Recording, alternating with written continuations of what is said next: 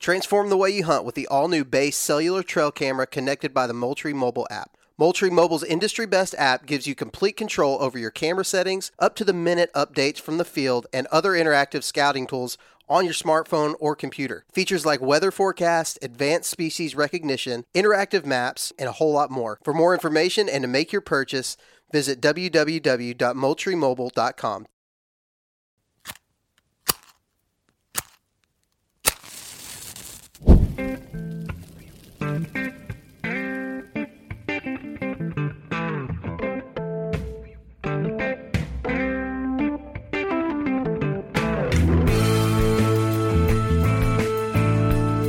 Welcome to the Huntivore Podcast, powered by Sportsman's Empire, where we celebrate the hunting and fishing lifestyle through the utilization and consumption of our wild game.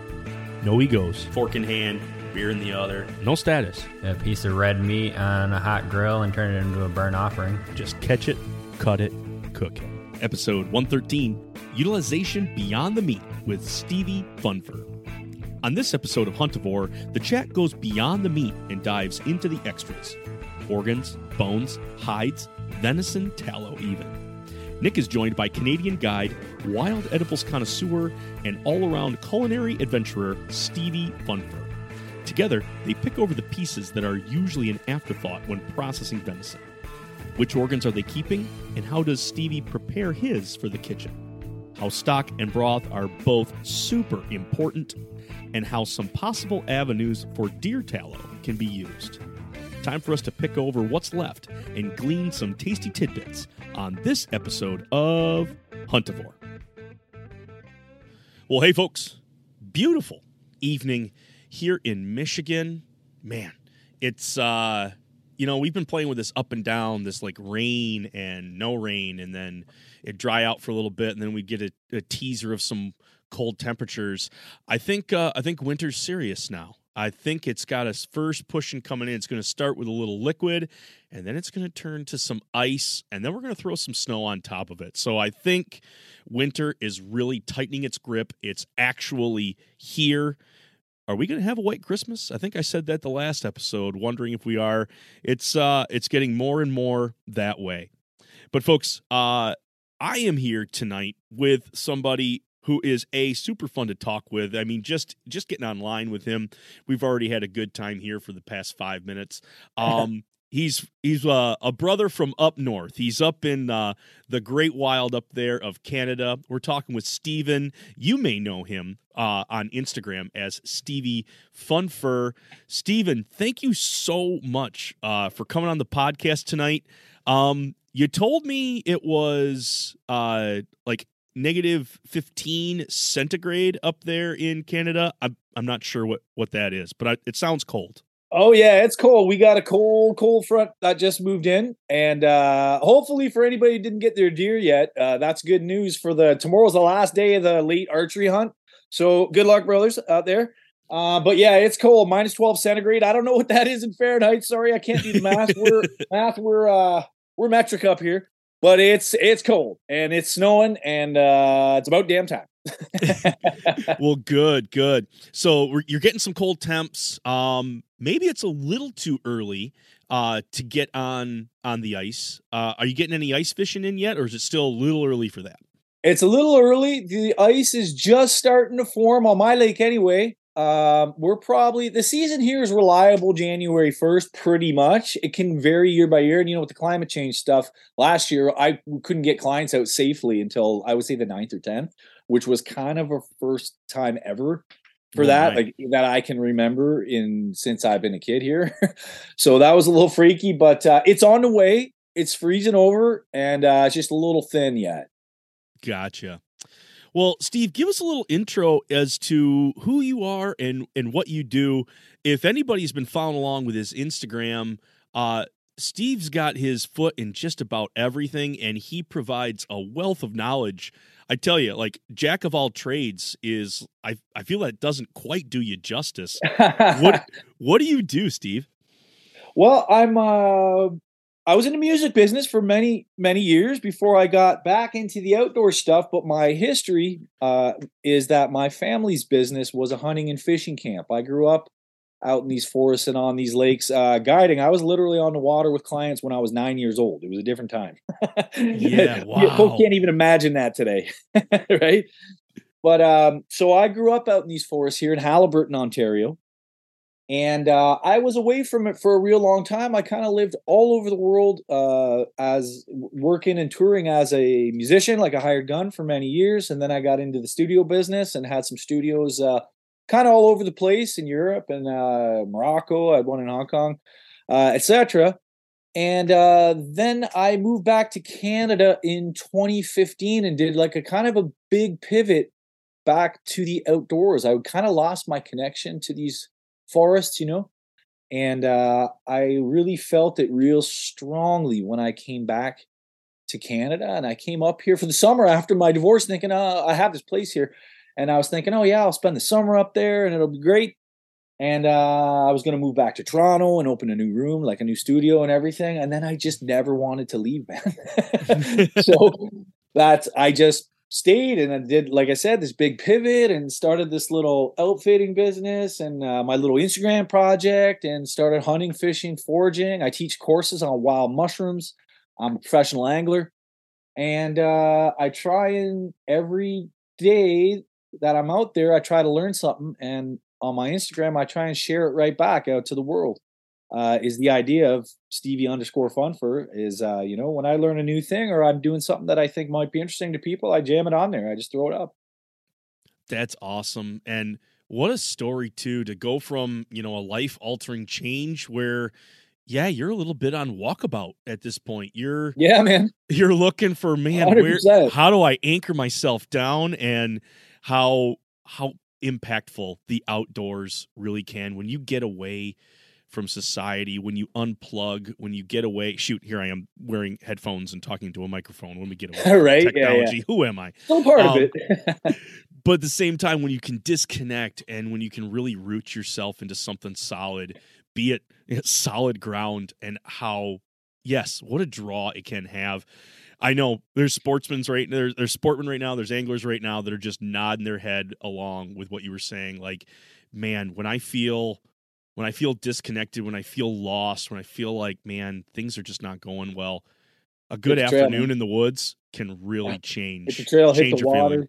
Yeah. Well, there's another element to it. I don't know how much time we have, but I will just give you the short version of it. There's another whole element to it is that, when I was planes, trains, and automobiles, on tour and living in hotels and working all over the place for many, many years. And as a result of that lifestyle, and, obviously not eating very well and 15, 20-hour days in the recording studio, etc., just living on coffee and a whole bunch of other substances to do those 20-hour days.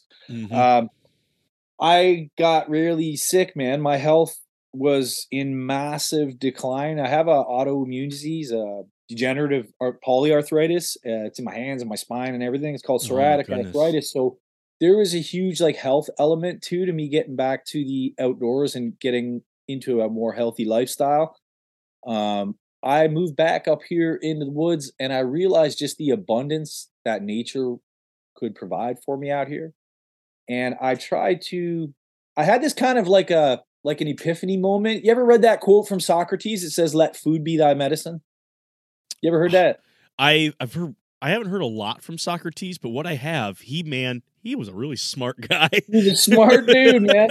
Anyway, that quote was like a light bulb going off, and I realized, man, there's deer in these forests, there's fish in the water, there's mushrooms and plants. I got all this space out here to grow a big organic garden, etc.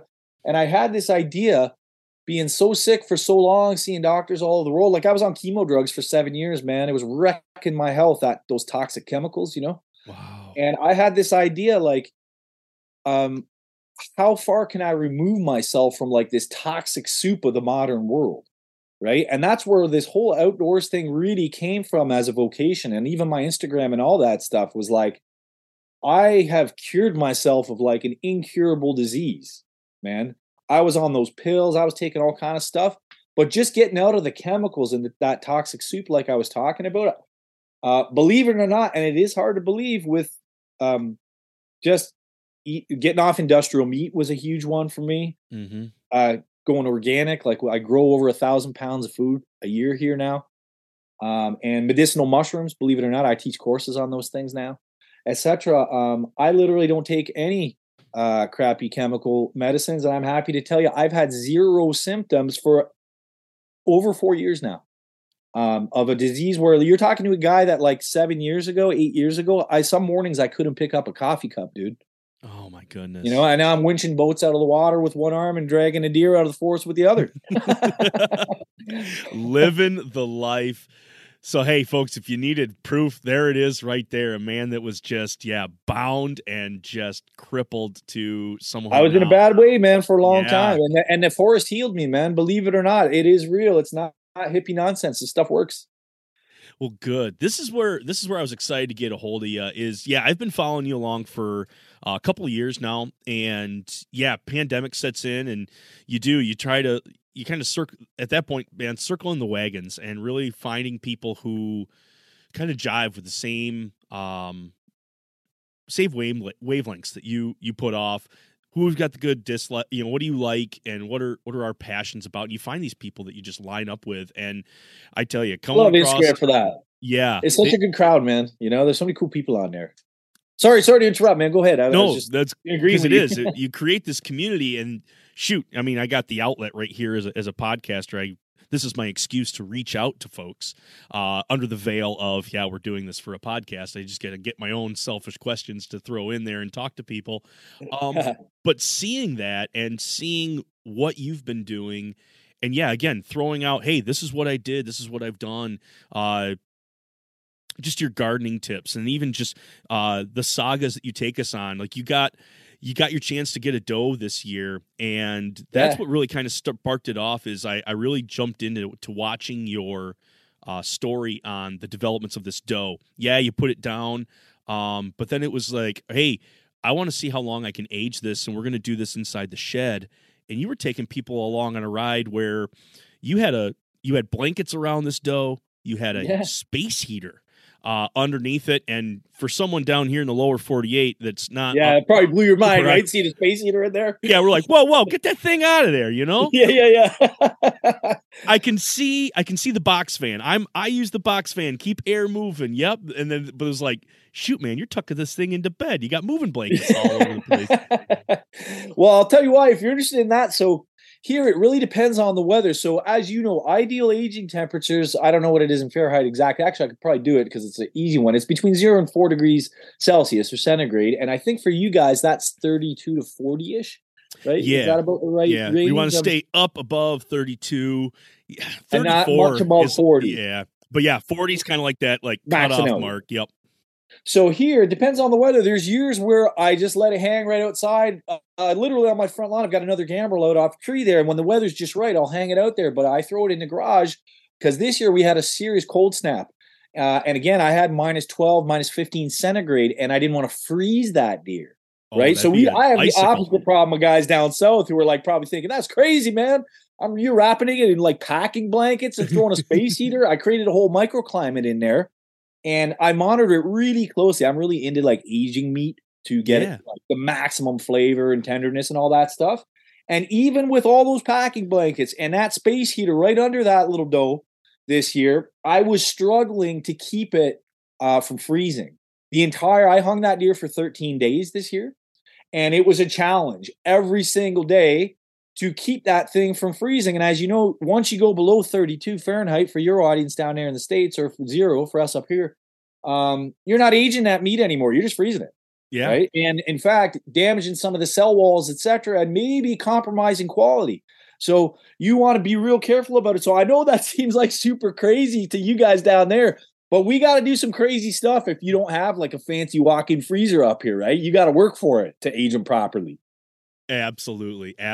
So no, it was great to see that, and just to meet man, how when Mother Nature throws a conundrum at you, like, shoot, I got to protect my bounty. That's right. You got down here. It's we end up with a lot of rain right in the time when you're like, man, I want to hang this up in an open space. So it's always like, the barn or the shed is always a good spot to do it.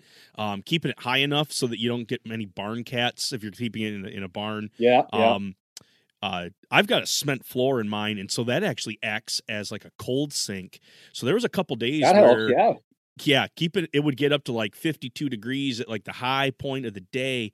But I knew like if I got the fan blowing on it, it's gonna stay dry. In the shade. I got it closed up. I got it dark in the shade, and that big cement slab underneath it just would release that coldness to it. So it's like, all right, we're okay. Just nobody panic at this. And we were the doe and buck I got 10 days on, and then the doe due to I mean life craziness, that one actually got a good 14 or 15 days because it spent a couple days in the fridge. That'll be the best one. Yeah, it was totally accidental, but yeah, both of them cut beautifully. I mean, at some point, like I could just take my hand in and slide it between the connective tissue. The thing wanted to come apart, and that's how I do it for the vast majority. I try to, like, just as a quick tip, if you have new guys out there, the less you can do with your knife, the better. The cleaner your results are going to be. I try and do that exact trick with my fingers between the muscle groups to just really end up with nice finished products and not like screw up with the knife, right? Exactly. It is funny too. You mentioned that, like, the more you can do with your hands, sticking them in there, separating it out, and even I've gotten into it too, where I'll talk to guys and I'll be like, I get a lot of field dressing questions, and so they're like, "Hey, how do I clean out this deer? How do I get it really good?" I'm like, "First, that's the number one fear I find in most new hunters, man." Yeah, I gotta get the butt out. You got to get the anus out of there. That's the freaky part for a lot of people, man. I talked to a good buddy. He's a couple years younger than me, but at the same time, I was like, "All right, get in there, stick your thumb in, and like pull it down." He said, "You want me to stick my thumb up its butt?" I'm like, "Dude, it's already dead. It's not going to feel it right now. It don't mind, man." Yeah, get in there. It's going to mind more of how you treat it while it's hanging up here, okay? That's but right. if you want to clean it out here, like it's it's fine with it at this point. You get her done. You just got to get her done. Oh man, so yeah, he had a couple wiggles there and a couple willies, but at the same time, he powered through. He did a good job. Good for him, man. I think it's that first one, right? You just got to get it under your belt, and then it's like it's all becomes second nature once you do it a few times, Exactly. Well, not to fast forward, Steve, but we've talked butchery on this podcast before. We've talked, kind of how to prepare or even how to break down animals and stuff. One thing I really wanted to chat with you on is, again, somebody in the kitchen. We'll get into the kitchen here a little bit, but taking animals and taking our game, not just the meat itself, but getting the extra mile out of it and really focusing on the byproducts, stuff that doesn't really get talked about unless it's got to be stories from the old days, the old timers. My uncle, my great grandfather. You hear these stories of people saving stuff, or even at the same time, like now it's like history book is bringing stuff up where hides were used as clothing, but right now when we skin them, there's a lot of times that just gets pitched out into the compost, or it gets pitched out into the bag for the landfill, or to the wolves and coyotes. That we've prized the meat so much, and we want to use that as much as possible.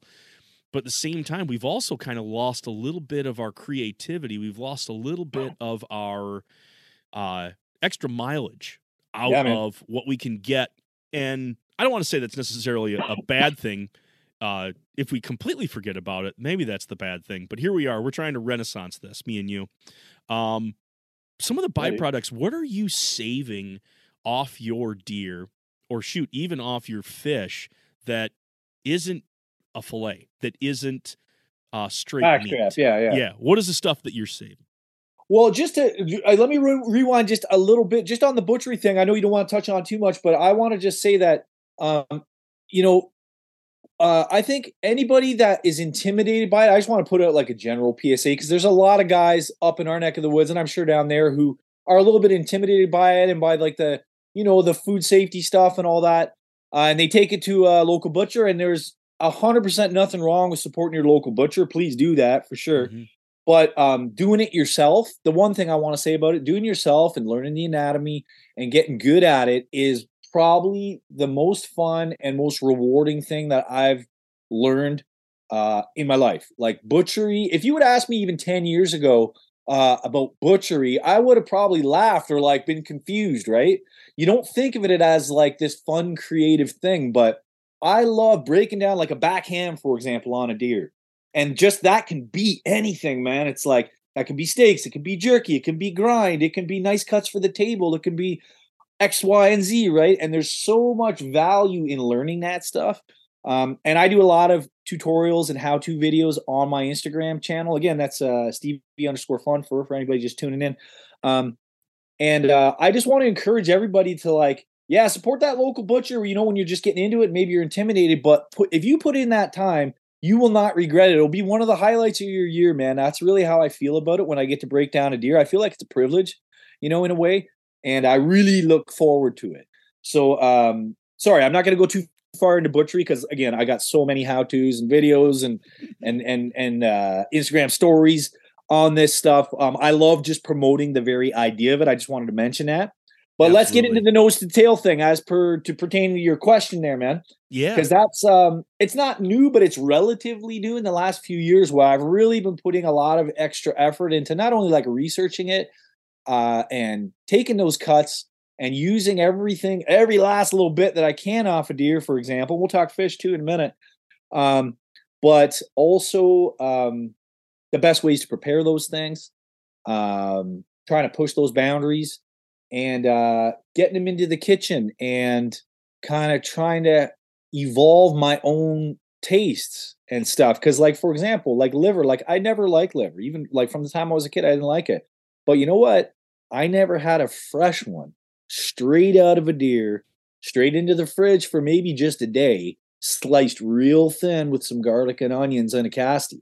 You know what I mean? Fresh. Like it's like a deer liver. Fresh, bro. Is not what that nasty gray looking crap your dad used to like fry up with onions. You know what I mean? Like my dad loved that stuff out of the grocery store. Like I wouldn't touch that stuff with a 10-foot pole. But a venison liver is a whole other story, man. And you can actually apply that to every other edible organ and a whole bunch of other stuff. Most guys don't even consider as being like food, you know, like in between quotes, like quote unquote food, you know, they leave for years. And I, you know, like I'm just as guilty as anybody. Like you, for a long time, not the edible organs like heart, liver, I always took, but for example, the kidneys, the tongue, the caul fat, etc. Those have all become delicacies to me that I only get once a year, you know, that I really look forward to. And those are really delicious cuts, man, that most people leave out in the gut pile for the coyotes, you know? Yeah, I actually snagged this is my first year that I snagged 2 sets of kidneys. I went through a bout of kidney stones this past year, and I tell you what, man, that was a life-changing experience. That's hard on a guy, man. Oh boy, I got done with surgery. They actually had to go in and pull one out. He did one of the like that big tanker, how it took that like hard right turn in the Suez Canal and got blocked. Oh yeah, up. Yeah. Mine did that. You know. Oh so man, they had to go in and get it. So here I had like this catheter thing up the wrong way of a one way here, and I decided I was just so I need to get out in the woods, and my wife was like, "Listen, take the oldest boy out with you. He's been itching to go out." So here I am, kind of banged up, beat up, still sore from surgery, and I got my son out there with me, and we were gifted with a doe that walked by, and I gave him the thumbs up, thumbs down on whether we were going to take it. Right. So I look back at him, and he gives me the thumbs up. He was just so geeked, and so I did. That's great. You're taking your kid out like that, man. That's awesome. Yeah, and it was something we shared even through this year. I mean, they've been involved with everything that I bring back to the house, but this was like the part where he got to part the veil and be out there with you and to see that. Yeah. So put a shot on it with my bow. It was a little far back, so we did get into a little bit of the gut. It was a quartering. Oh, what do I want to say? Quartering away, quartering two. I can't remember which way it was, but anyway, probably away. Yeah. When it entered in, it nipped some of the intestines, went into the liver and exited out through the lung. So it went down, laid down, and I saw where it was at. And she was small, but man, as beat up as I was like, shoot, I'm calling my buddies, and they're gonna have to drag this out for me. Like you're so hurting, yeah. Yeah, I was like, I can't pick this thing up. So anyway, brought them out. We got it. We brought it out. But then at that point, I And at that one, it was a quick job because I had messed up the insides. Now at this point, we've got contamination. Not to like, I got up in there and I kept one lobe of the liver and I kept the heart, but the rest of it, I was like, there's just too much that I don't want to mess with here. So I ended up leaving the insides of that one out there. But then I was like, you know what? Really, really dive into the next ones you get. And I was then blessed with a buck and a doe during firearm season. And I did. I kept both sets of the kidneys. And I've got aspirations for like a steak and kidney pie. At least was my go-to. I wanted to do something. It's old world. It's very, very much UK. Well, that reminds me of my granddad, man. He used to love that steak and kidney pie. Oh, good. So that's something I wanted to jump in on. But at the same time, like, how do I approach a kidney? Being that it is an organ, it filters out urine. So there's always that uric acid that you're going to have like as far as filter or getting that out of the organ itself. How do you go about prepping a kidney, and how do you go about preparing one? Well, good question. So let me give you full disclosure. I'm not a huge kidney fan myself. I've eaten them a few times, a couple times actually. Like you said, it is an organ that filters pee-pee. Okay, so it does have a strong smell of the pee. Okay, when you pull it out and you first start to process it, and that can be removed. It takes a little work, and I don't have a ton of experience with it, but I'll tell you like what I have done in the times that I process it. What I did this year, just for time reasons, because I was so freaking busy, I didn't have time to do the whole rigmarole.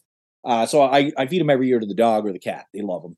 So at least it's a use, right? Like there anything that's a use is, I think, just a step in the right direction, right?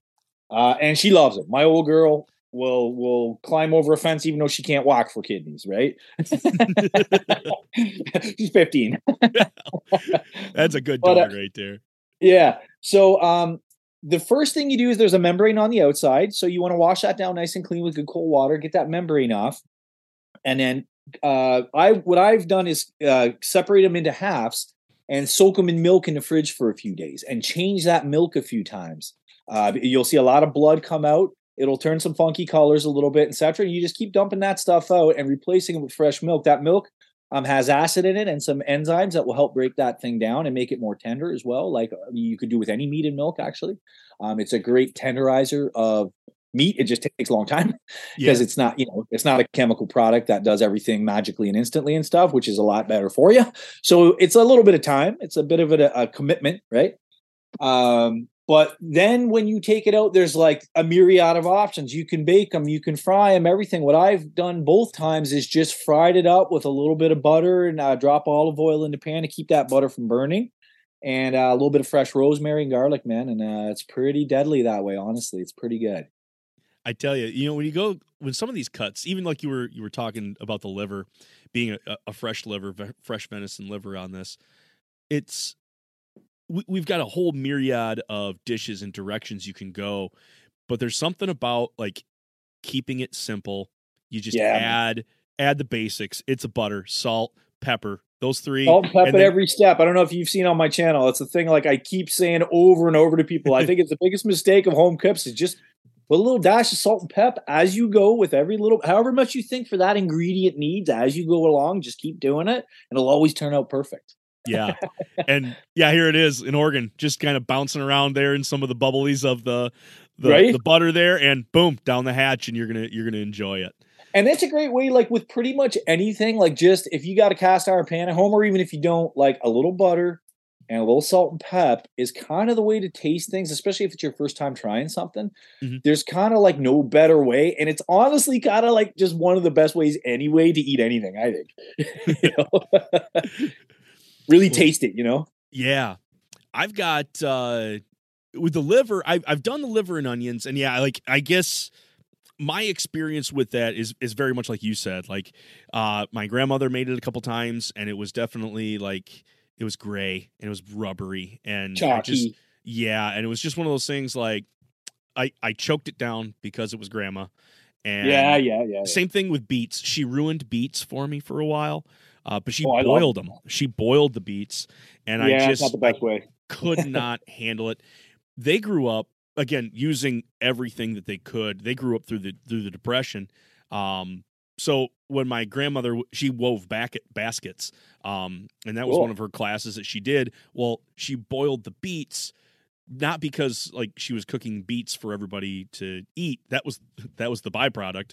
The real product was she wanted to then dye the reeds in the dye that was released in the liquid. So then she was boiling the beets. You would have reeds in there with your beets, and then you'd get you these make it red like, baskets or purple baskets or whatever. Yeah, for the accents that were going around. So for different That's colors, cool, man.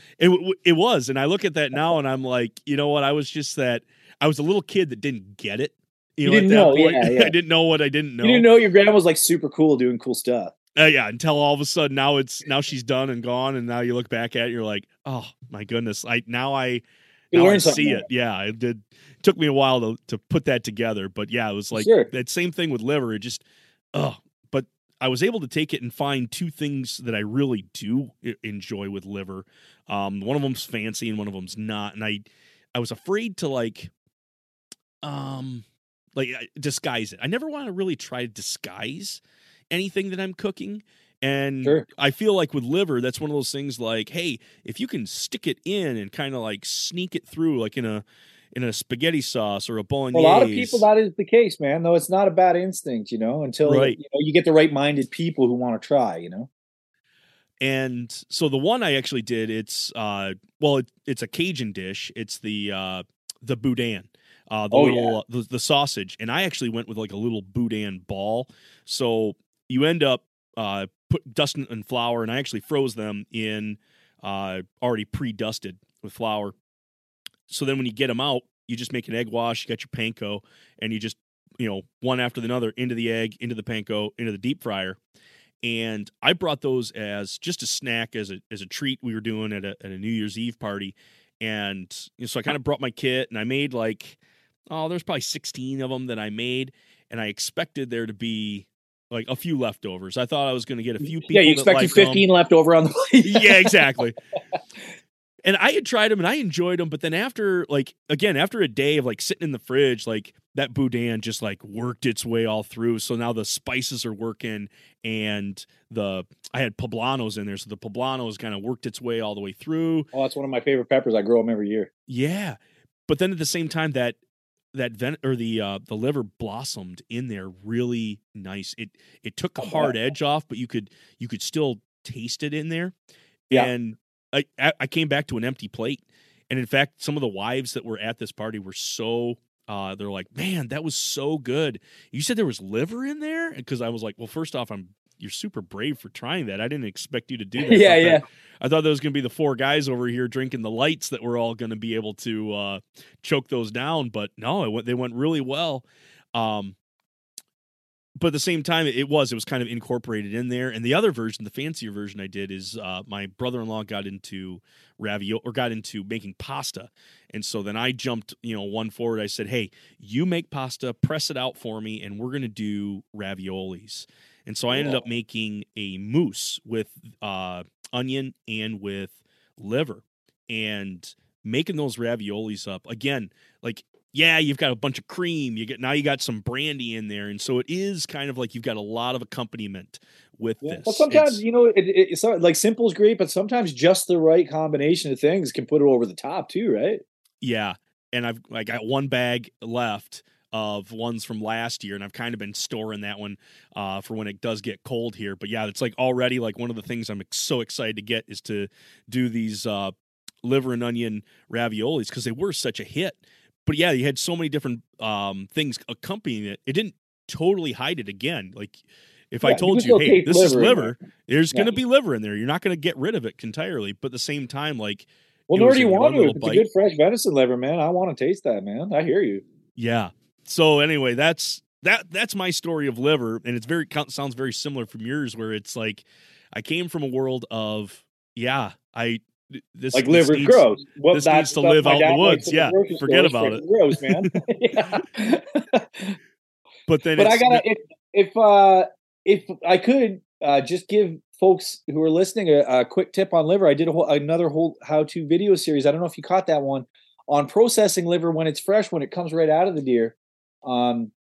The liver is another filter organ. It's probably one of the most nutritious pieces of meat or, organ, offal, in any mammal. If you ever watch wild wolves, okay, get on YouTube, watch wild wolves, watch what they fight for. Okay, it's the liver every single time, and there's a reason. It is the most nutritious thing that you can eat. Literally, it's so packed full of vitamins, minerals, etc. But it is a filter, and a lot of that chalky, gross taste that people could describe as off flavor or unpleasant or whatever is just the sheer amount of blood that organ holds. Its job is filtering blood. It works 24/7 for the entire life of that animal to remove toxins, right? And so when you shoot that animal, whatever toxins it was filtering at that moment get locked up in there, all right?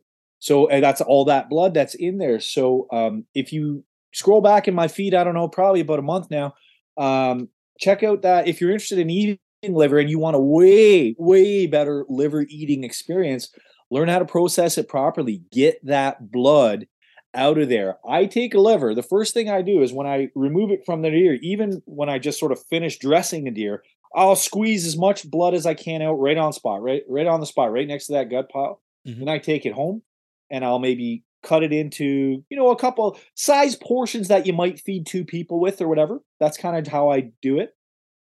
And then I soak those things in cold water. I'll put them in a great big giant bowl, soak that in cold water, and repeatedly you will see that bowl fill with blood. And then you pour all that cold water out, get that freezing cold water back in there, set it off to the side for 5 or 10 minutes. You'll see that water turn red with blood again. And you can do it. And every single time I dump it out, by the way, I'm re-squeezing those cut pieces and getting even more blood out of it. Then soak them back in the cold water again. And that thing will fill up like literally 10 times. It's a bit of a time commitment. Yeah, but if you get the most amount of blood out of that one particular organ, kidneys are kind of the same, actually. If you get that blood out of there, that liver becomes a whole different eating experience, like on another level. Like Michelin starred French chefs will frickin' fist fight each other for that, right? Like that's the good stuff, man. You put in the time, that liver will pay you back, man. And it is, like I said, probably the most nutritious, if we're talking about like what's good for us to eat out of a deer, piece of meat in that animal. There you go.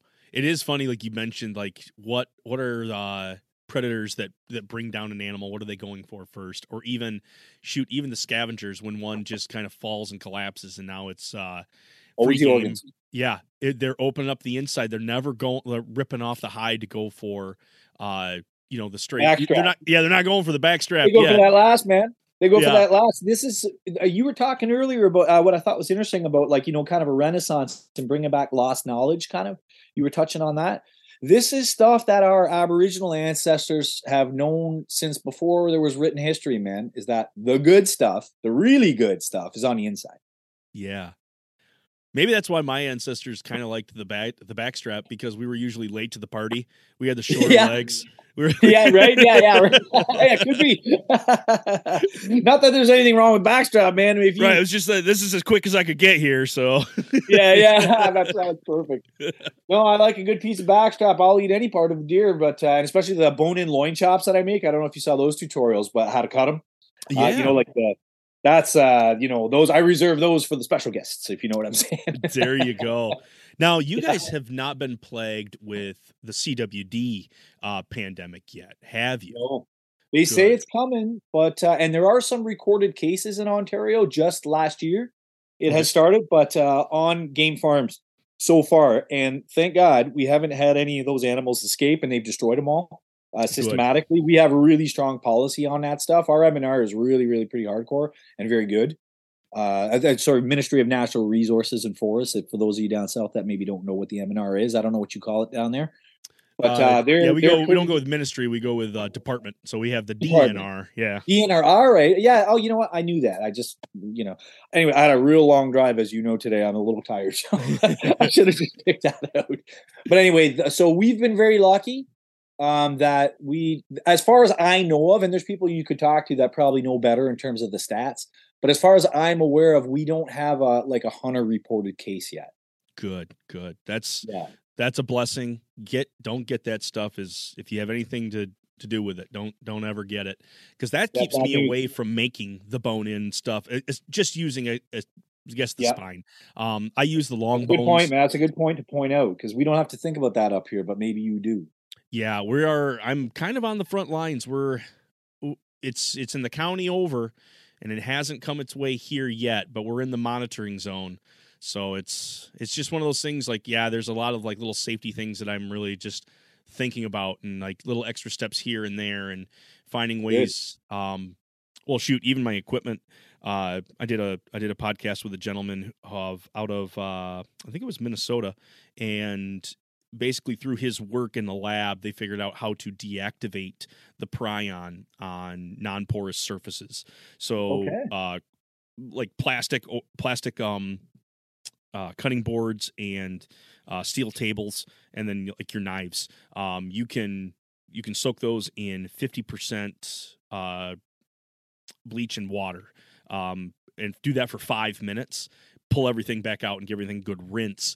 What you've done there is not killed the prion, but you've deactivated the prion. It's not going to Interesting. it's not going to continue to spread. It's still there. It's still working, but it's not going to multiply. Right. But it You only sterilized it works- somehow. Correct.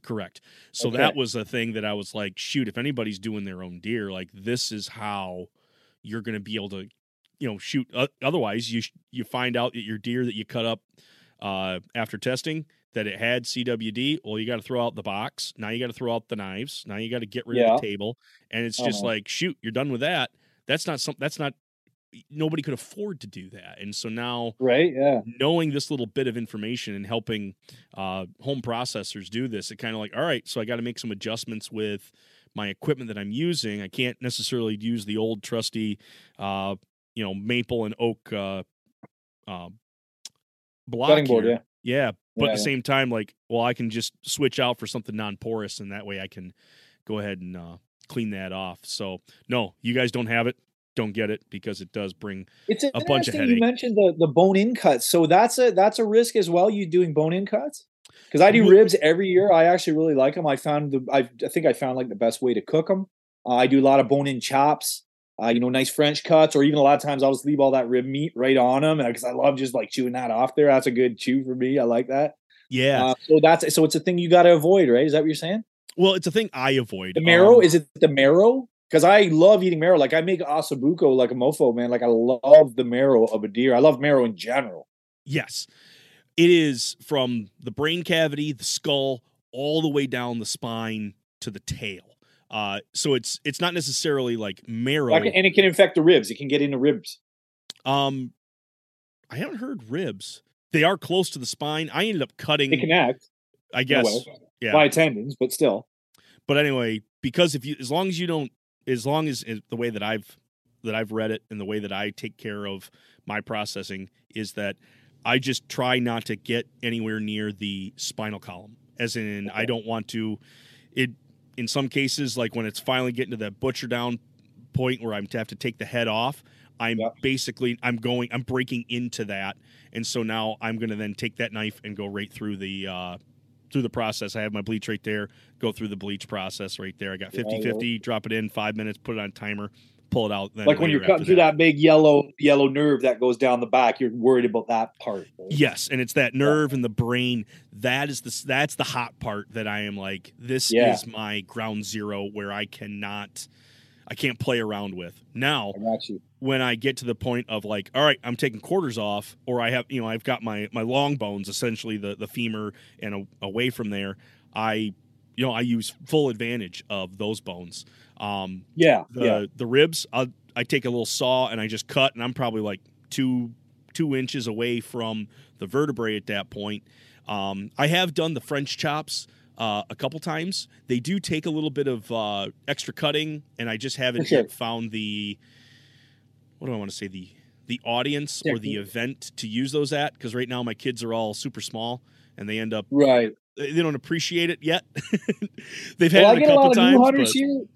I get a lot of new hunters, like friends who are just getting it. Not a lot, but the odd guy that comes in, and I take it down south with family and stuff. And people who don't know wild food can be kind of hesitant about eating it. They have a lot of preconceptions about Mm-hmm. Unfortunately, in our society, people seem to think that industrial food is better. What it couldn't be further from the truth. Like, remember when I was joking about a minute ago about, like, these Michelin-starred French chefs fist fighting each other over ingredients. That would be true of anything in my pantry or my freezer. Wild food generally, and wild meat specifically, is of such a higher standard and quality when processed properly than anything you're going to get in a grocery store. It's not been like some of these processing plants, man, they're doing 15,000 animals a day, man. Yeah. They're having to spray stuff down literally with ammonia because there's so much feces on it. You know what I mean? My deer don't look like that. You know what I mean? And it's a much higher protein and mineral and nutrient contents, vitamins, all that stuff. The meat is just better in general, but people don't know that. And they have these preconceptions about, stuff. Unfortunately, people think something isn't safe unless it comes in a plastic package on a shelf. Yep. White and, plastic and foamers. They make everything look safe. Yeah. They give you that sense of everything's okay. Sure, but what they don't tell you is that that meat has been sitting in there for God knows how long, with all the toxic off-gassing happening from those plastics and foams, etc., saturating into there. We don't even have studies on this stuff yet, man. I've done this informal survey. In my business, like in outfitting and guiding and stuff, I get a lot of doctors who come out. Imagine yeah, imagine, right? So I've done this kind of informal survey over years and years. I have some friends who are doctors, and I've seen a lot of doctors due to my condition, and I've been doing this informal survey for a long time now. And people would be shocked at how little actual training a medical doctor has on nutrition. Take a guess. So out of, like, on average, 8 or 9 years, a study that a doctor does, okay? How much time do you think they spend on nutrition? In other words, keeping you healthy. Oh, they probably have 3 or 4 courses that cover that within their entire doctorate. So how much time do you think they put into that? Oh, like out of that 8 or 9 years? Oh, it's a semester and a half. The average is under 10 hours. Really? It is less than 10 hours of actual training on nutrition to keep you healthy. It's not a doctor's fault, right? It's the institutions that form them. But they're there to fix problems, right? They know how to prevent them, I think, a lot of them, but most of them really don't even have that training, man. So unfortunately, like, all that stuff filters down in society into, it's safe if it's in plastic, and it's been, inspected by some government agency who doesn't even know the nutritional facts of it. Right? Honestly, it's the honest truth. It sounds like a goofy conspiracy stuff, but it's really not. This is based on this informal study, and actually, you can even Google this stuff. I've read so many white papers and things on nutrition just because of my own sickness and trying to heal myself. Yeah. And it's just kind of shocking how little information there is out there regarding wild foods and their benefits, man. Absolutely. And I think one of the big...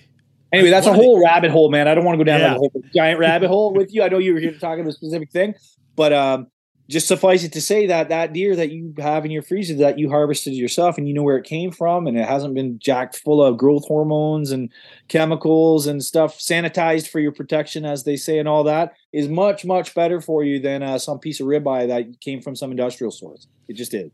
Absolutely. And like you were saying too, there's a lot of informal stuff, like the informal study that you were referencing to, and then the more you're finding out that people, like, when they finally do put a study to it and they start to really look things over, they realize, like, wow, what a powerful thing we have, especially when it comes to, like, either wild foods that we're talking, or even just taking parts that we haven't even normally utilized that don't necessarily go onto the plate. Yeah, and that aren't popular. Right. The one of those I think actually has taken off boomingly is bone broths and stocks. That's 100%. That's one that really, I think, has gripped a lot of people as really like, oh, this is something we've missed out on. And that's a big part of cooking, but at the same time, you're talking about where you were having a degenerative disease that there's a lot of minerals, there's a lot of collagen, there's a lot of marrow or a lot of nutrient in those marrows that, shoot, I bet you with the amount of stock that you're making and consuming, that's got to be a big part of what's helping you heal yourself. Yeah. I bet, man. I think you're not wrong. But a lot of my thing is just getting as many chemicals out as I can and, trying to be as self-reliant as I can, in my life. But for sure that shoring up your own system with the very things that you're lacking, like when you have a degenerative or arthritis like mine, it's polyarthritis, right? When you're putting all the stuff that's missing right back in, it can't hurt, right? Like, especially you're talking collagen and glucosamine and all these byproducts that are right in that bone broth. Yeah, man, like the more get them in you, the more you can get in there, the better. You're just shoring up your whole system. Just want to take a time out and say thank you to the listeners for tuning in. It really does mean a lot. I would also appreciate that if you haven't already left a rating or review, to go ahead and do that. It all helps folks find us and get on board using and enjoying their wild game more. Feel free to chat with us and ask questions either on Facebook, The Huntivore, or Instagram @Huntivore. Got a recipe you think is dynamite and want to share? Or have some show topic ideas? Email us at huntivore@gmail.com. Now, back to the show.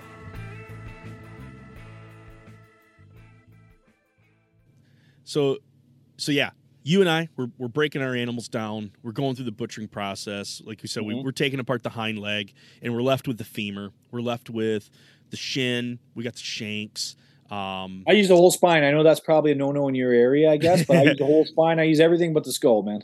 Oh, beautiful. Hey, good on you for right now. It's one of those things I just can't right now. No, I understand. It's a good PSA to put out there too, because I wasn't even aware that it was that bad that you couldn't boil the bones, man. That's crazy. Yeah. Well, I mean, I boil my bones. I do everything outside of just the spinal column. That is one of those things. Like, yeah, I just get rid of it. But then I get the femurs off. I get the front legs off. Good friend of mine actually said when I get down to the actual where I take the shins off and I have the hoof section basically. If I work my blade on down and get to that next knuckle, there's so much connective tissue in that lower section. That's the good stuff too. That's what thickens up your stock, man. Yeah. That's why my dogs like it so much. They always go and steal those off the gut pile that are there. And I'm like, you know what? That's for you. I'll let you have that. And now I'm kind of like, okay, you get two. Because I'm going to keep keep two. I'm bad for that. I'm glad you brought that up. I usually just right at the, that shin knuckle, I usually just kind of leave them again. Yeah. I'll give one to the dog and she'll work on that for a couple of days and be real happy, etc. But there's no reason I couldn't be skinning those out down to the hoof and using it. Yeah. That's a very good point, man. It's just one more little morsel you can get a hold of. Why not? Yeah. I cut my bones. Do you cut your bones for getting them into the stock? Oh no, not necessarily for stock. Well, it's there's some cut bones that end up in there. Like I got to part out the spine. It's too long. I just don't have a pot big enough, right? So I'll break that down into at least 3 big sections. And let me think of what else might be cut. There may be a section that ends up in there from the femur where I make ossobuco.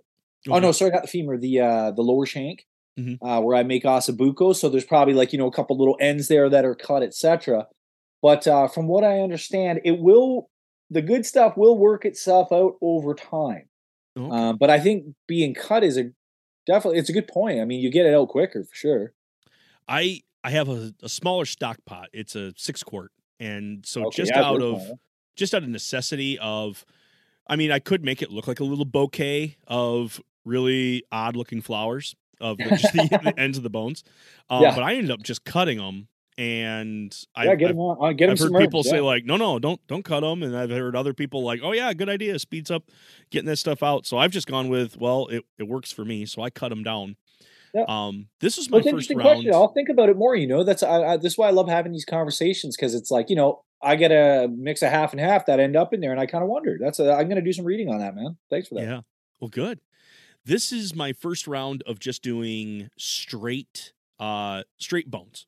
Straight bones and meat that have gone in, because I wanted to go for bone broth. I wanted to have something that I could possibly substitute coffee. not this week. I thought I was going to do that, and I definitely went right back to the cup of Joe. I needed that caffeine. I've got an issue. I'm an addict. I hear you, man. I'm looking at right now. It's freaking 10 o'clock at night, man. I'm like, I can't stop. I know. I'm like, I got to wean myself off, because now I'm like to the point too where it's like I don't enjoy the cup of coffee. I need the cup of coffee, and that's where I was like, okay, we got to figure something out. One or two, and then from there it's just the habit. Yeah. But I went straight on this one as far as I just put the whole buck went into one pot. So I really got that going in, and I got 6 quarts of this stuff. Then I ended up reducing it. But I wanted that one to do just the bone broth, and there's a difference between, broth and stock. Stock is what I made. I made bone stock, and then broth is where now you're adding your mirepoix. That's where you're adding your onions and your aromatics, whatever.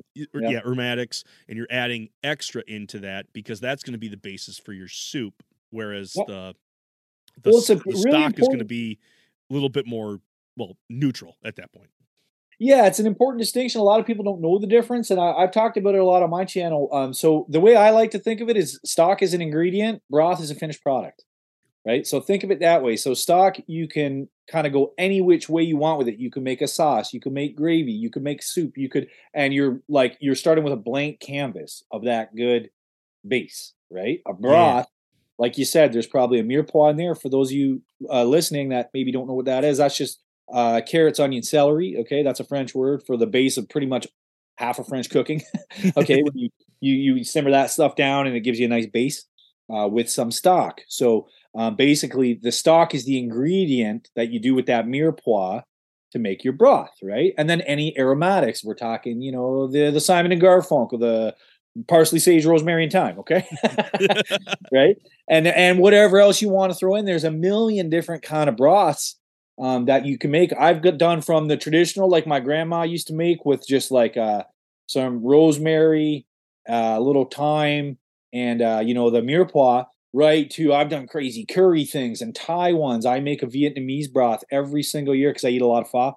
I don't know if you know what pho is. It's you've probably seen the signs when you drove through Chinatown or something. It's the Vietnamese soup. Traditional Vietnamese soup is really, really good. I'm addicted to it, and I make a pho broth every single year, and I freeze a bunch, finished product, so I can just jam it out of the freezer, throw it in a pot with the right ingredients, and bang, I got pho, man. Because when I lived in the city, I would go once a week for pho. Like, I love it, but I can't get it up here. Like, I'm a 3-hour drive from the nearest, like, mediocre pho. Never mind the good one downtown. You know what I mean? So I make my own every single year, and then that broth is a finished product that you can just use straight out of the freezer, or if you're canning it right out of a jar. Right. So that's that distinction. But stock is way more versatile. Right. Yeah. Stock is like you could call it bone stock because you make it with bones anyway. Right. And another really great tip on making stock or broth is leave some meat on those bones. I used to be real crazy about getting every last little bit from my grind pile into the grind pile, off bones. But now the stock has become so primordially important in my kitchen that I make a conscious effort to be like, okay, don't be stingy, man. Leave some on that bone. You need that for the stock, right? Absolutely. So don't think of it as a waste. Think of it as up in your game in the kitchen, man. Leaving a little meat on those bones for your stocks and broths, right? And then, with stock, it really is just simmer it down. Get up to a rolling boil in case there's any bacteria that's developed. I'll let that go for just maybe 5-10 minutes. And then it's right down to a slow simmer, just the odd little bubble till the next morning.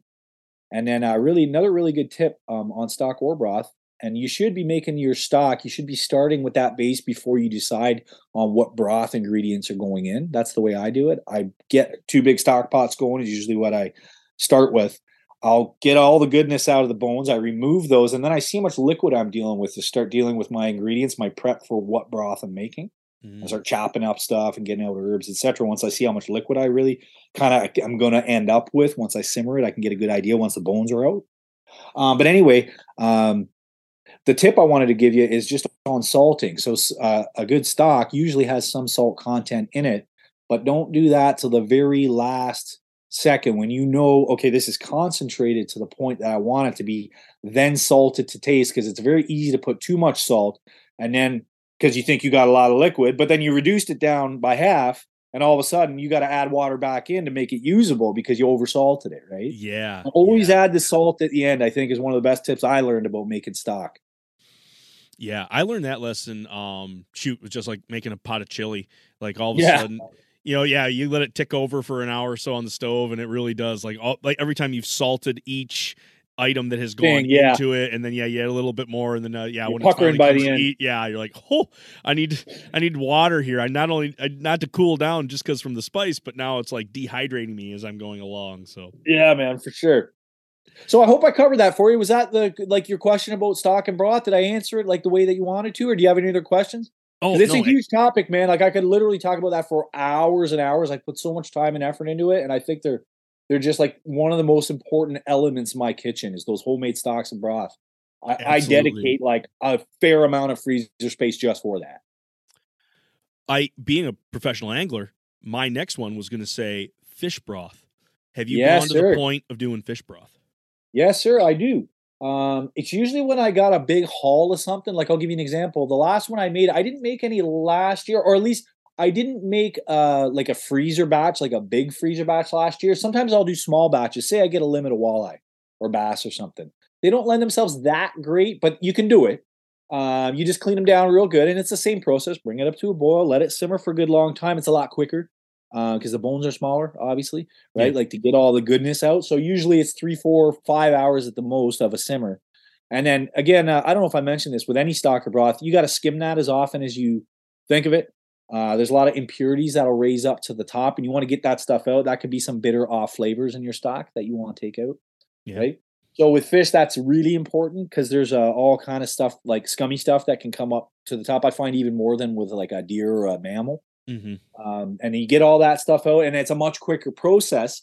But you can do it with small batches of fish. But generally, like a couple years ago now, we had just a huge mess of channel cats, like big, giant, freaking 20-pounders with giant bones, etc. And I made that was the last big batch I made, where I still literally probably have some in my freezer that I make soups from. I do a lot of I really like a lot of Asian food, etc. So like a good fish broth is a great base to start a lot of that stuff. Yeah. So that big mess of channel cats that I had, I think I ended up with probably almost a good like 8 or 10 liters. I don't know what that is in gallons. Probably a couple gallons worth. Yeah. Of stock that I've been using now for like a couple years in just the right time, right? And I don't make broths with fish. It's usually a stock because I want it super neutral where I can go any direction with it in the kitchen when I'm ready for that, when I decide what I'm cooking. Good. I know I got some angler friends that are going to be really interested in taking their fish using to the next level of being able to make some fish stock. That would be, and shoot, like when you were mentioning pho and then we were talking stock, I was like, I bet, like, I can't imagine a better pho than actually using some did you see my venison bone broth pho that I just put up, man? It was like freaking deadly, man. That was good. That's the good stuff right there. And just while we're on the topic of, nose to tail, there's no reason we can't apply that same ethic to fish, man. The liver is edible. I always try and take a fish liver out. I don't eat them all the time. It's a great supplement for the animals. I got a dog and a cat here. Yeah. They're pretty fishy, as you might imagine. Imagine that. But, I'm a guy that likes strong flavors. Like I've actually saved them up and made soup and done some cool things. I've fried them up before. I've done all kind of experiments. I don't usually eat them that way, but I do try and harvest it just to, honor that animal and use as much as I can. And a fish is no different than a deer or any other cute one. Absolutely. I think it's kind of weird in our culture too, this thing where it's like the cute ones kind of get a pass on a lot of stuff, but like, but the fish that we can't relate to because it's such an alien looking thing somehow is just like, it's almost like we're not killing it. It's just such a thing in our culture. Like just yank a fish out of the river, but it's still a living thing, man. You should respect that thing. Yep. We throw it in a bucket on the dock and let the kids play around with it for a while. Like, right. You wouldn't do that with a deer. Yeah, exactly. Right. Like, isn't that a weird double standard? And it's like built into all of us. It's just because I think fishing is just such a cultural phenomenon, and like everywhere in the world, people do it with their kids. It's just a rite of passage. You don't think of it as such a big commitment like hunting, and right. Animals, and they're smaller generally, unless you're like, in Florida fishing sharks or something. Absolutely. Yeah, there's we pick on the little ones. All of a sudden we got to find one that's or the ugly one. Or the ugly ones. Yeah. But anyway, yeah, you could use the liver, and like with walleye, for example, I always make wings. I'm sure that's gotten a lot more popular in the last few years, but there's some good meat there, man. You save those things up. I always got a bag of walleye wings sitting there waiting for me, you know, and I love battering those up in a beer batter and frying them up. That's all extra dinners, man. If you save them up and you put in that time. And good dinners, man. Like that meat is really good and tender and tasty on a walleye. The wings, these are the essentially the cheeks that It's we're talking behind the about. cheek. It's behind the gill plate where you take like, so you know the pectoral fins, the bottom fins on a walleye in the front. Okay, yep. That's where you start that cut. I've got a couple how-tos again on my Instagram about how to go about doing that, or if you just Google it. It's become a lot more popular in the last few years, but that's a great like sort of like byproduct in the theme of our little talk we're doing here. Yeah. That a lot of people don't even think of. Like I didn't even know that was a thing, man. For years, I just started doing it a few years ago, and I've been fishing since I was a child, man. You know, it's just that stuff ends up in the gut bucket and that goes out for the turtles. But like, we can use that, man. You know, it's cool. That is. I would say another one that goes out to, well, we're gonna get back on land here a little bit, but this even goes for pretty much any ungulate that's out there. Utilizing more of the fat and the tallow. In the domestic world, it is still utilized heavily. I just purchased a bunch for making some fry oil and for making sausage here with my venison. Okay. But at the Like same beef tallow. time, well, yeah, I got the beef tallow or the beef tallow for the frying. I used pork. I like pork back fat for my sausage and my burger. I find Tasty.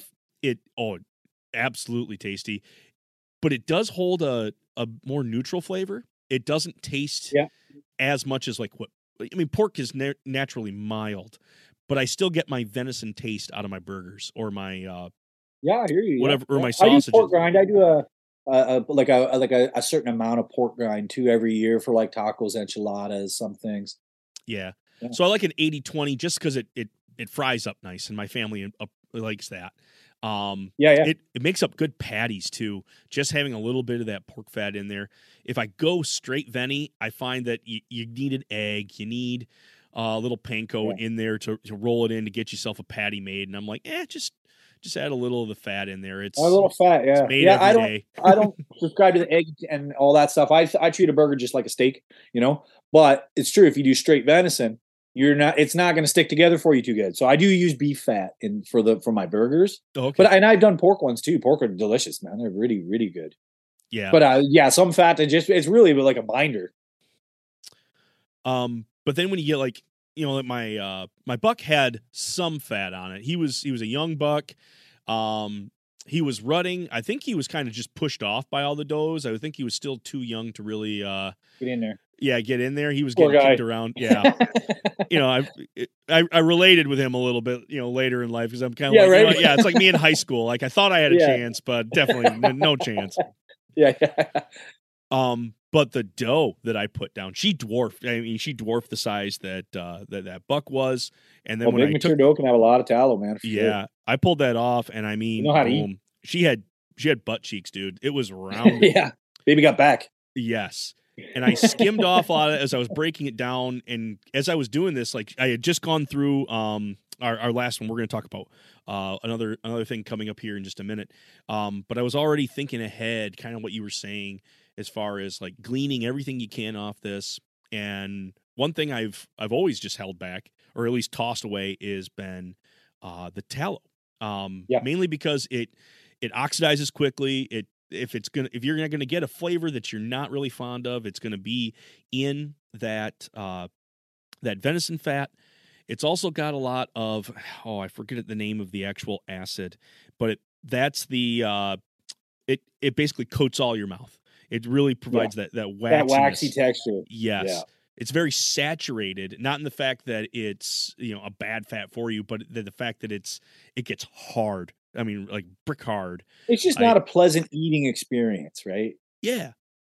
But at the same time, it does offer uses. And so I held that back and actually cooked some down and basically made a brick of tallow. Again, it was one of those things like there's got to be a use someplace. And so that's kind of started me on my quick, deer tallow uses on Google. So did you freeze it up, or how'd you save it? Well, right now Freeze I it, got you it. fold it? I got it in parchment paper in the freezer right now. So I got a little Okay. brick of it. I've got plenty more that I vac sealed until I figured out essentially what I'm going to render it down for. We do live in the woods, and the people that we bought the house from, they were big birders. They really liked bird watching. In fact, when we bought, sure. Yeah, there you go. yeah, we bought the house from these folks, and they left us a list of all the different songbirds that had visited the That's house. amazing. It was an extensive list. Those are And it cool was just people, it man. was so cool because for a while I was just kind of like, oh, there's just a little Tweety bird. Like everything was a Tweety bird. Yeah, right. That's You what know, we now- say when we're duck hunting. Anything that's not a duck is just a budgie. Yeah. I got that from my buddy Steve. I love it. Budgie, forget about it. So at this point, we haven't fed up the feeders. In fact, they left these old feeders that are all around, and I took them down because I hated mowing around them and stuff. But then at the same time, I was like, well, shoot, like now the boys are getting interested and just they're asking questions, and shoot, this would be a great way for us to talk about diversity and talk about ecosystems. Is that you can't. There's all kinds of animals that we don't see. That if we just give the chance, if we just hold off tight here, we'll see more of these critters. And so to make up more of this suet, mix in a bunch of the seeds in there and hang those up. That was one use that I thought, hey, it's super easy. All I got to do is go to the hardware store and get a bag of seed, and we're good to go. Yeah, everyone loves it. So I've done that one. I've done I don't do a lot of bird feeding, but my girlfriend's really into the bird thing. She watches birds, she studies them, she's really into it. I did a course with her on identification a couple years ago, and even by the songs. We did a whole separate course on just identifying birds by songs. When you can't see them and stuff. Mm-hmm. So I'm a little bit into it, but I'm not a huge bird guy. Most of the birds I'm interested in are ones that I want to eat. Yeah. But to be honest with you. But it is a great use. I've done it before. I didn't do it this year. And I'm not, I'm a little bit guilty of not paying as much attention to the tallow specifically, just because I'm all about the food aspect with wild game, and I've tried a few different cooking experiments, and that waxy texture that you get off it is just a non-starter for me. Here's my opinion on tallow, in the kitchen.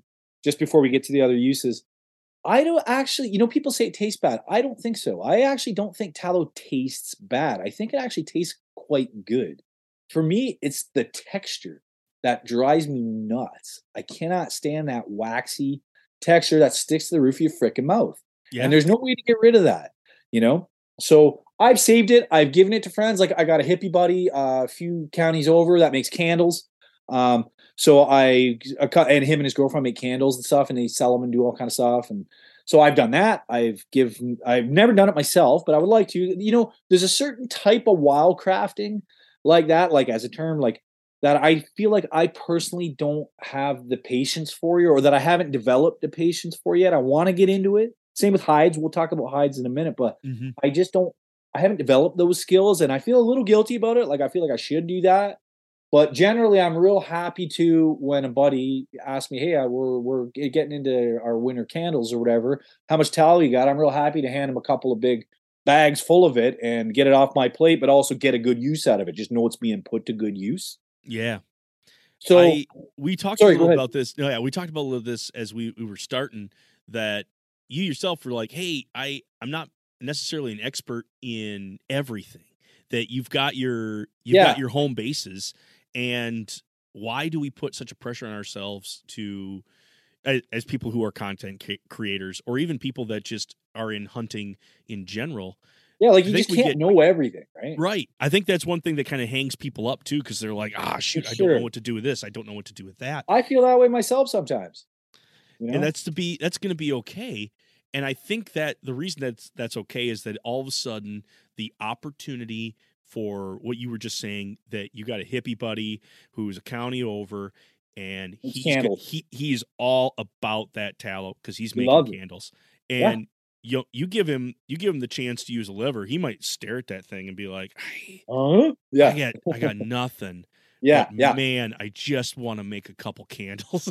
Yeah, I'm all about it, right? Yeah. It creates this community aspect that I love that, your yeah. niche is going to fit in so tight with somebody else who's got their thing going.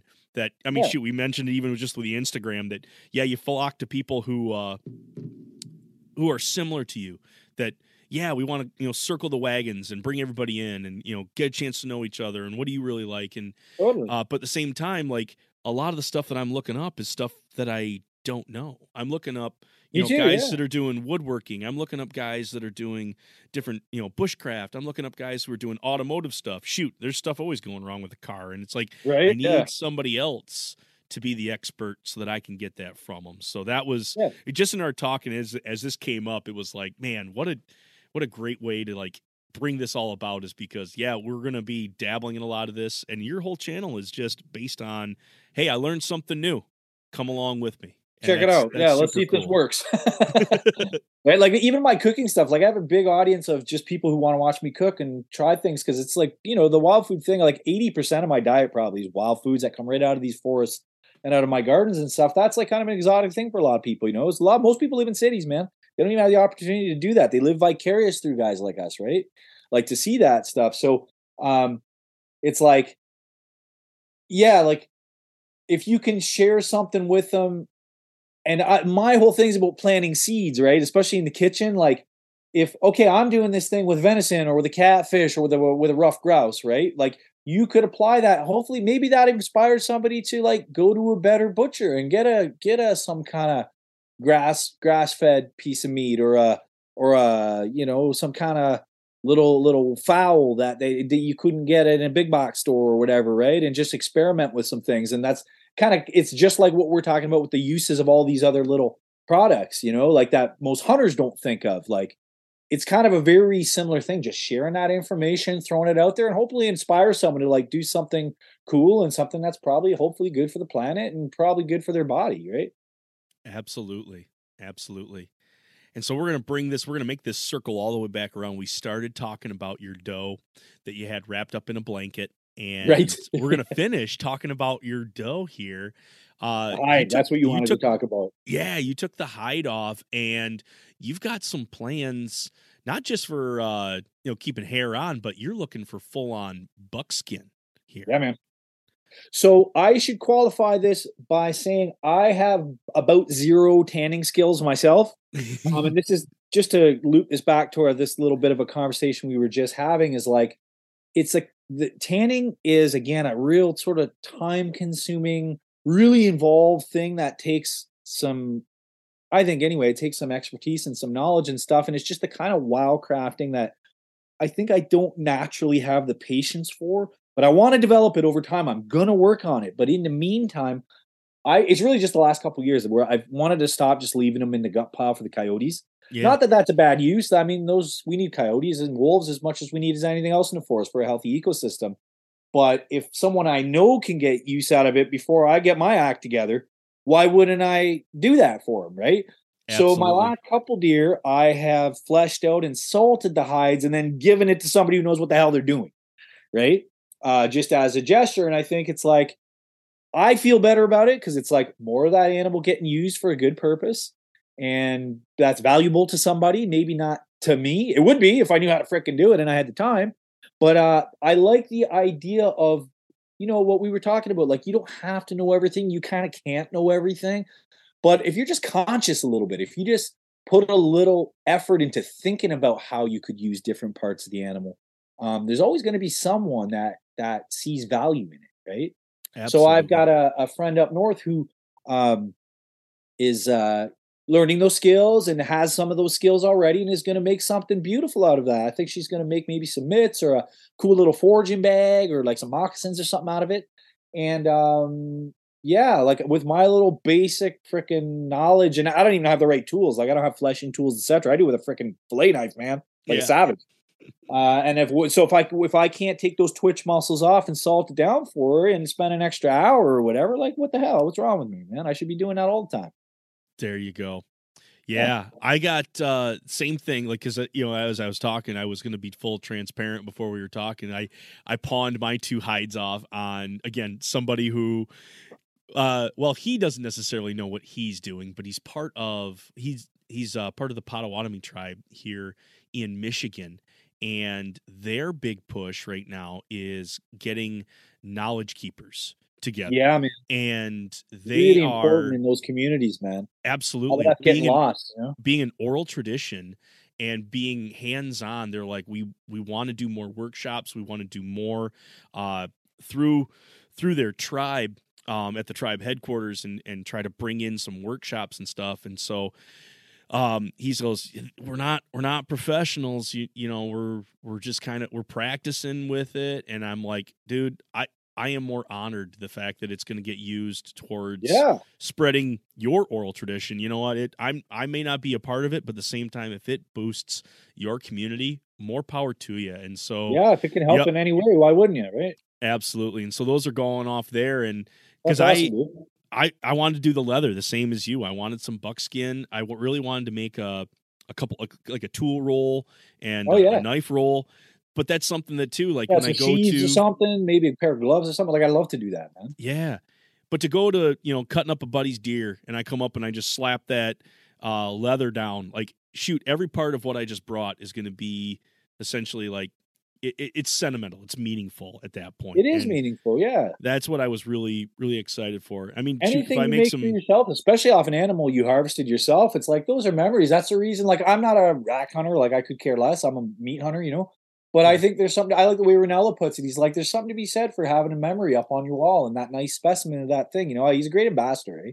I really like the way he thinks about that particular topic. Yes. It's like, yeah, man, the blood, sweat, and tears I put into that thing. And every time I look at that, I'm looking at a Euro mount right now, like of $1, $3 ago or whatever, $2 ago.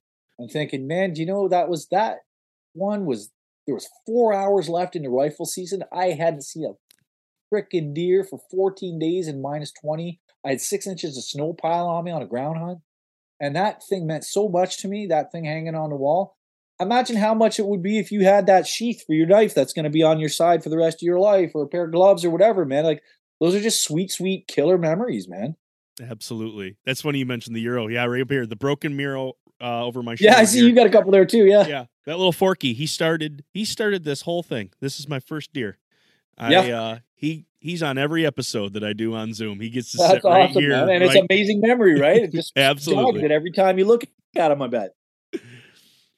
Well, Steve, this has just been a great chat, man. I feel like this has just bolstered a lot of, I don't know, just my whole perceptions on waste not, want not. That's been something that when I get that animal and I bend down to it, like, you're giving thanks to it. And the second way you can give thanks is using every possible bit. Nothing 100%.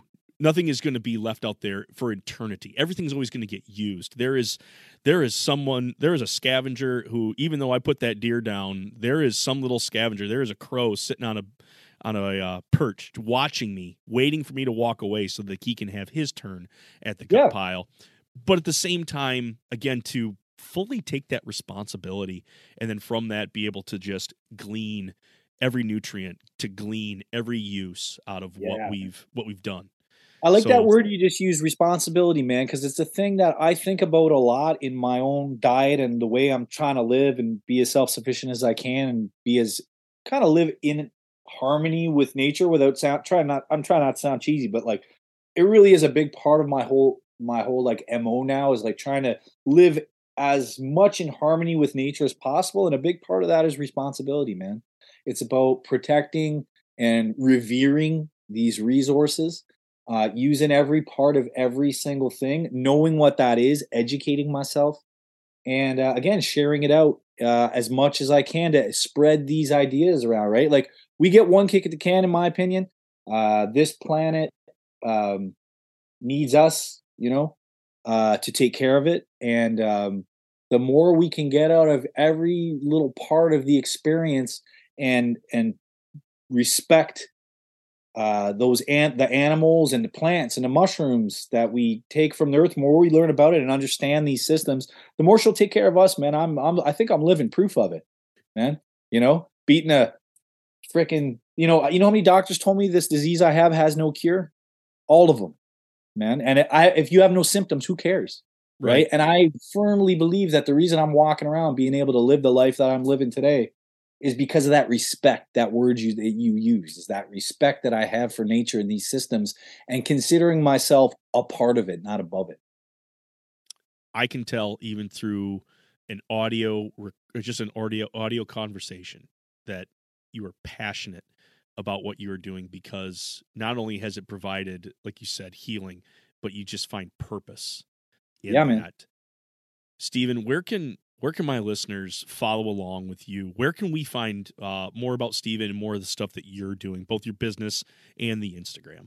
Come on over to Instagram, man, if you're not on there already. And you don't have to have an account, but it's better. And my handle is Stevie, like Stevie Wonder, Stevie, Stevie, with an underscore, and then Funfur, FUNFUR. That's my main platform where I put out all the things I'm doing. I make announcements on there about all the courses I teach about wild mushrooms and plants and fishing and hunting, the guiding that I do, etc. This winter, I will be guiding out of Halliburton Forest Wildlife Reserve. So if you happen to be in the neighborhood in Ontario, come on out. Specks, right? Brookies, rainbows, lake trout, some of the prettiest little backwood lakes in Ontario, snowmobile access only. Again, you can, there'll be all kind of information on my Instagram about how to get in there and book, etc. You could catch me out there. I do a lot of collabs with like YouTube people and that kind of stuff. I got a little streaming series of my own in the works, etc. So that'll all be coming down the pipe. But I think the focal point for all that stuff right now anyway is my Instagram. So hopefully, see some of you guys on there and get into some good chats. I love the little community that's growing there. We get a lot of great conversations about all this kind of stuff and more. And it's growing every day, and I just really like being on there and doing it, man. Oh, and last thing I should mention is if you are in Canada listening to the Huntavore podcast, I just wrote my first article for Outdoor Canada magazine. Outdoor Canada. Congratulations. Yeah, thank you, man. It's a big honor for me. It's a institution in our country. It's it's like our Field and Stream. It's like the OG of hunting and fishing magazines that's been around forever. And I'm like just so honored to have been asked to do some writing for them, and I hope that continues in the future. And my very first article is hitting all the shelves in the print magazine this very week. So if you're in Canada, or if you get a copy of those down in the States, I don't know if you do or not, pick up a copy and support the cause, man. Sweet. Well, Steve, I'm gonna send our listeners on out here. I'm gonna have you hold on for just a second. Folks, you got it, brother. I have thoroughly enjoyed this conversation. Me too. Thank you. Before you sign off, let me say thank you to you for the invite. And this is a great podcast. I'm going to start listening to it on the regular. And thank you so much for inviting me. I've had an amazing time here, man. Thank you. Yeah, I tell you, when people get together and we get passionate about things and we really dive into just kind of some of the how-tos of what we're doing and why we do it, things just come out and you just have a pleasant time, and you glean a lot of information. So folks, if you've gleaned something out of this, make sure you kind of just put that into practice. Maybe the next deer that you get here in firearm season and late antlerless, maybe you save the litter. Maybe you finally get over that hump of staying out of that area, leaving it outside. Maybe it's just keep one thing, give it a shot. Maybe you've been thinking about the hides. Maybe you've wanted to try something to do with it. There's several resources, Stevie being one of them, that you can check out to see what's going to be my first step. But whatever your first step is going to be, or whatever the first thing that you're going to be keeping as a little bonus extra, make sure that the knife that you're going to be using is always sharp.